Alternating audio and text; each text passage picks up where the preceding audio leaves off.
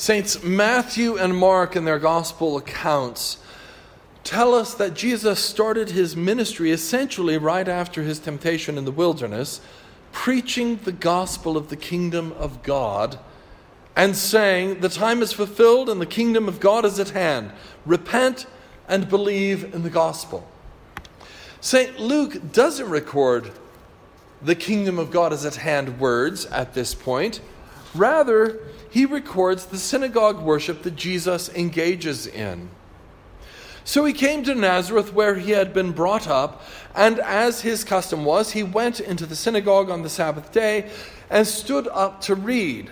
And he was handed the book of the prophet Isaiah. And when he had opened the book, he found the place where it was written, "The Spirit of the Lord is upon me, because he hath anointed me to preach the gospel to the poor. He has sent me to heal the brokenhearted, to proclaim liberty to the captives, and recovery of sight to the blind, to set at liberty those who are oppressed, to proclaim the acceptable year of the Lord." Then he closed the book and gave it back to the attendant and sat down, and the eyes of all who were in the synagogue were fixed on him, and he began to say to them, "Today this scripture is fulfilled in your hearing."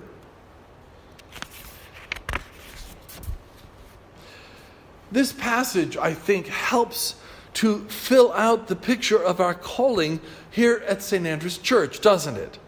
We are to proclaim the kingdom of God, and we are to live it out, being concerned for healing, freedom, clarity, hope, and peace for broken hearts, the plight of those less fortunate than us.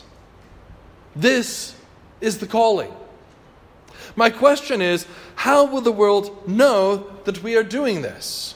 You might respond that it would be obvious if we are indeed living in this manner, and I would agree generally. Yet I'm concerned that at the end of an era in North American culture, we might be living with some blinders on, might not be seeing the full picture. Let's look at our gospel lesson, shall we? If you turn to page 704 in the Pew Bibles, you would find our gospel lesson at Luke chapter 15. This is the text I'd like us to ponder and consider this morning and see if we can see some implications for our Christian witness. Then all the tax collectors and the sinners drew near to him to hear him.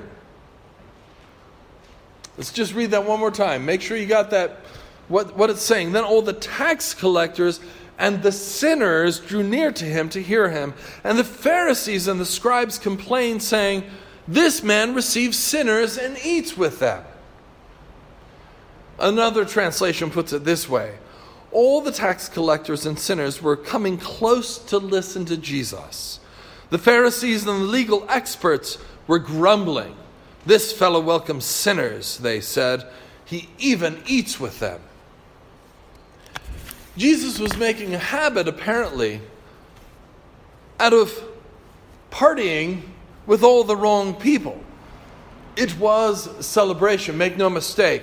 It was feasting, and it was annoying to certain people in the culture. Those people, the Pharisees and the legal experts, were concerned because of the character of the people Jesus was eating with on a regular basis. One commentator notes that the tax collectors were disliked not just because they were tax collectors. Nobody much likes them in any culture or age. But they were disliked because they were collecting money for either Herod or the Romans, or both. Nobody cared for them at all. And if they were in regular contact with Gentiles, some might have considered them also unclean. The other term, sinners, is pretty general. And it's very hard to pin down in terms of what category type of person is being referred to here. One commentator notes that certainly they were people who were regarded by the self-appointed experts as hopelessly irreligious, out of touch with the demands that God had made on Israel through the law.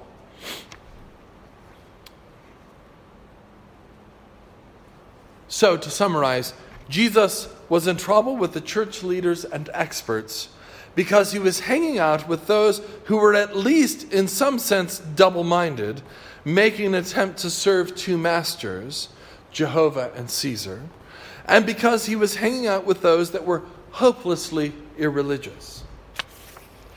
Let's see if we can bring this issue into our contemporary context. Who would the legal experts and the Pharisees be?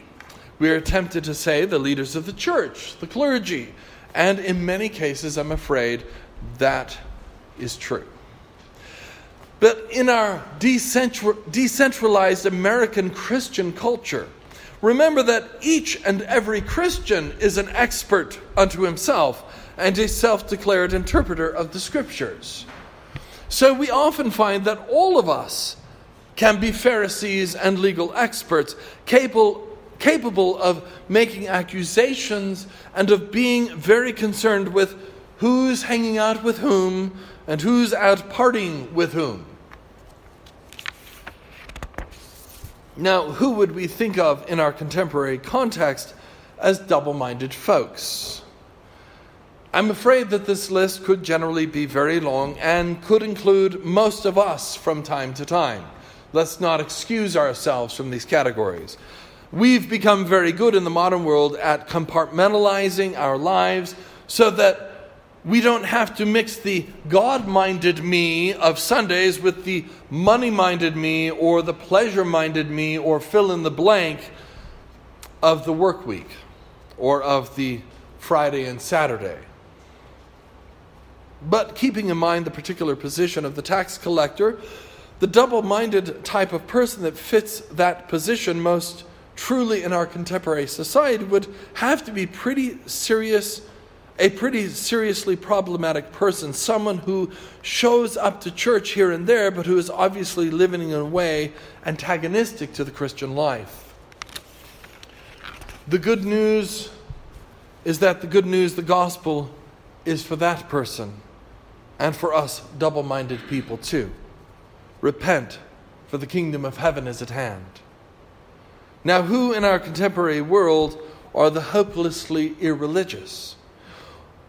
Honestly, in California, it's pretty clear. I talk with people in their 20s and 30s all the time who not only just, without a thought say, of course, they're not Christians, but also that they've actually never, ever stepped over the threshold of a church. They've never been in a church building. Of course, we know in other places, Texas, for instance, no one ever says that. It's always, oh no, I'm a Christian and I have a church and it's thus church. But they often I have never been to that church more than at their baptism, perhaps. So I think California qualifies as basically most of us around here in our communities are hopelessly irreligious.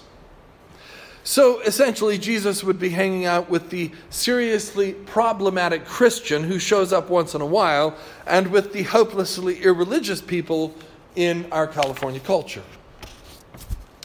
Why was he hanging out with those people in first century Palestine? Why would he be hanging out with those people today?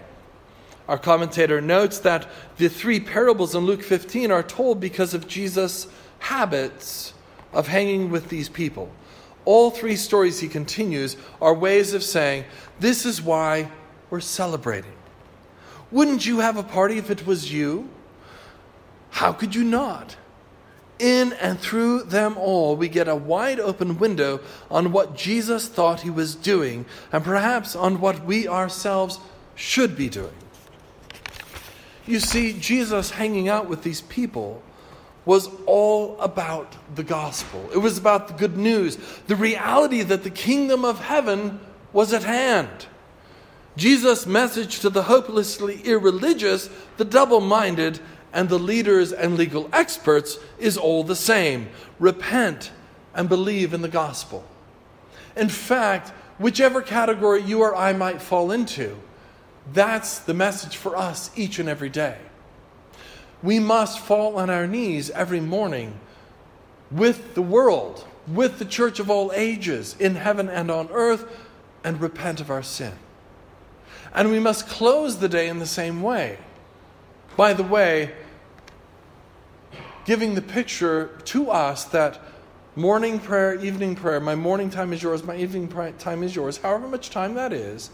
And the implication is that all the time in between is also yours, God. And I'm going to live out that time in order to redeem that time. Our commentator continues, the point of the parables is clear. This is why there's a party going on. All heaven is having a party. The angels are joining in, and if we don't have one as well, we'll be hopelessly out of tune with God's reality. Jesus literally was partying. He was having a good time with these people because he was announcing that the kingdom was here. In fact, by implication, he was announcing, I'm the king. I'm the Messiah.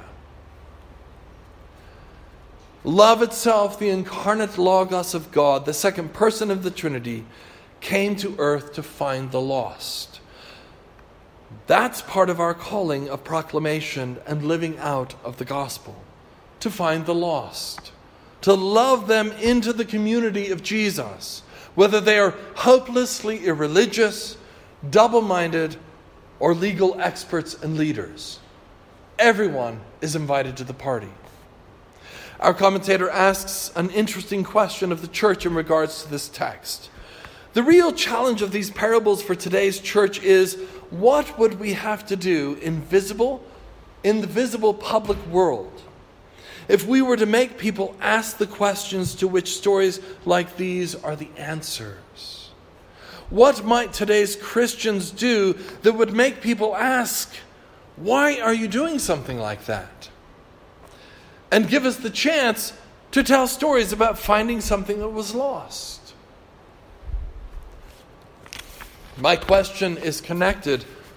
Are we loving the world, our neighbors, our community in such a way that other Christians might be concerned in the same way that the leaders and legal experts were concerned? Are we befriending the hopelessly irreligious, or are we merely being offended that they don't find our faith very important or convincing? Well, why should they? They haven't been shown thus far by anyone, including Christians, that this Christian faith is so important or so convincing. I think it's time to realize that we no longer live in a Christian society and culture. It's a little shocking to some of us that grew up in one. And it's time to recognize that we have a whole generation or two, particularly out here in the West, that are unconvinced by both modernity and the gospel that was shaped by modernity. Let's proclaim and live out the real gospel of Christ and love all those around us, from those next to you in the pews to the ones that would not even know what a pew was except that they saw one in a movie. Let us say with our voices, let us say with our lives, the kingdom of God is at hand. Repent and believe in the gospel. Amen.